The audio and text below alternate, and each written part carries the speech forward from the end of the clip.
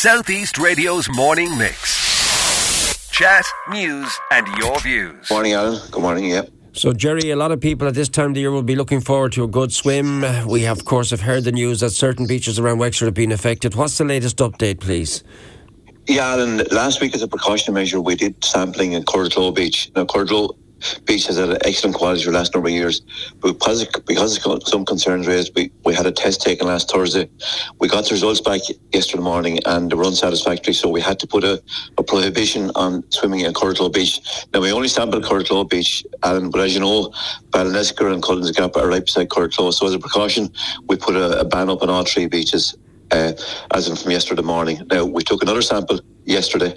We'll have those results Wednesday evening, and let's hopefully everything will be back to normal. We won't know anymore until Wednesday evening, Alan, in terms of what the water is like. Can you explain what's caused this, Jerry? What is causing this problem? Well, in general terms, what causes problems with the microbiological results on any beach are effluent of some form, either human waste or waste from agriculture. Now, we still don't know what caused this problem. It's very unlikely there was any kind of human waste because, as you know, Alan, there's no stream or no discharges onto Courtlow Beach. So obviously there's the potential for some sort of animal effluent has caused this, but we do not know at this stage, Alan. And obviously sometimes you can get anomalies like that, a freak result every now and then.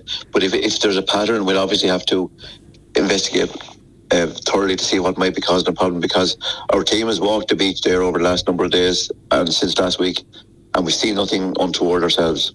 Yeah, because it comes at a time when the latest EPA report was highly praised our beaches and surrounding areas. It's also coming into a peak summertime as well. So I'm sure people are very anxious to get this problem sorted ASAP. Absolutely, Alan. And the other thing I would say is the official bathing season doesn't start until the 1st of June. So all our beach data is based on the results from the 1st of June to the middle of September. But this is a precautionary sample we took last week. But obviously once we got the result, we consulted with the HSE and we all agreed that we would have to put a prohibition on bathing in the Courtlow beaches. Now, we had heard that you hope to have the results by tomorrow morning. Does that remain the case, Ger? No, it takes 48 hours. So it was samples Monday. Wednesday evening probably we'll know, Alan. Wednesday evening, but we'll get word out as soon as we get the result.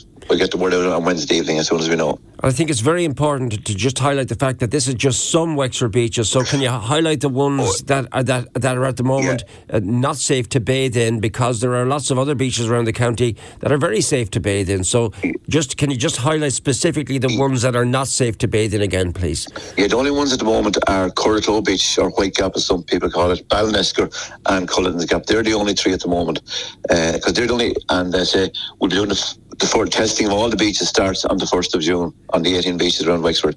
But so it's only those three beaches, Alan, for the moment.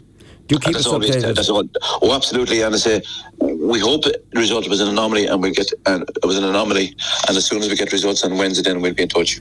Southeast Radio's morning mix. Chat, news and your views. Alan Corcoran.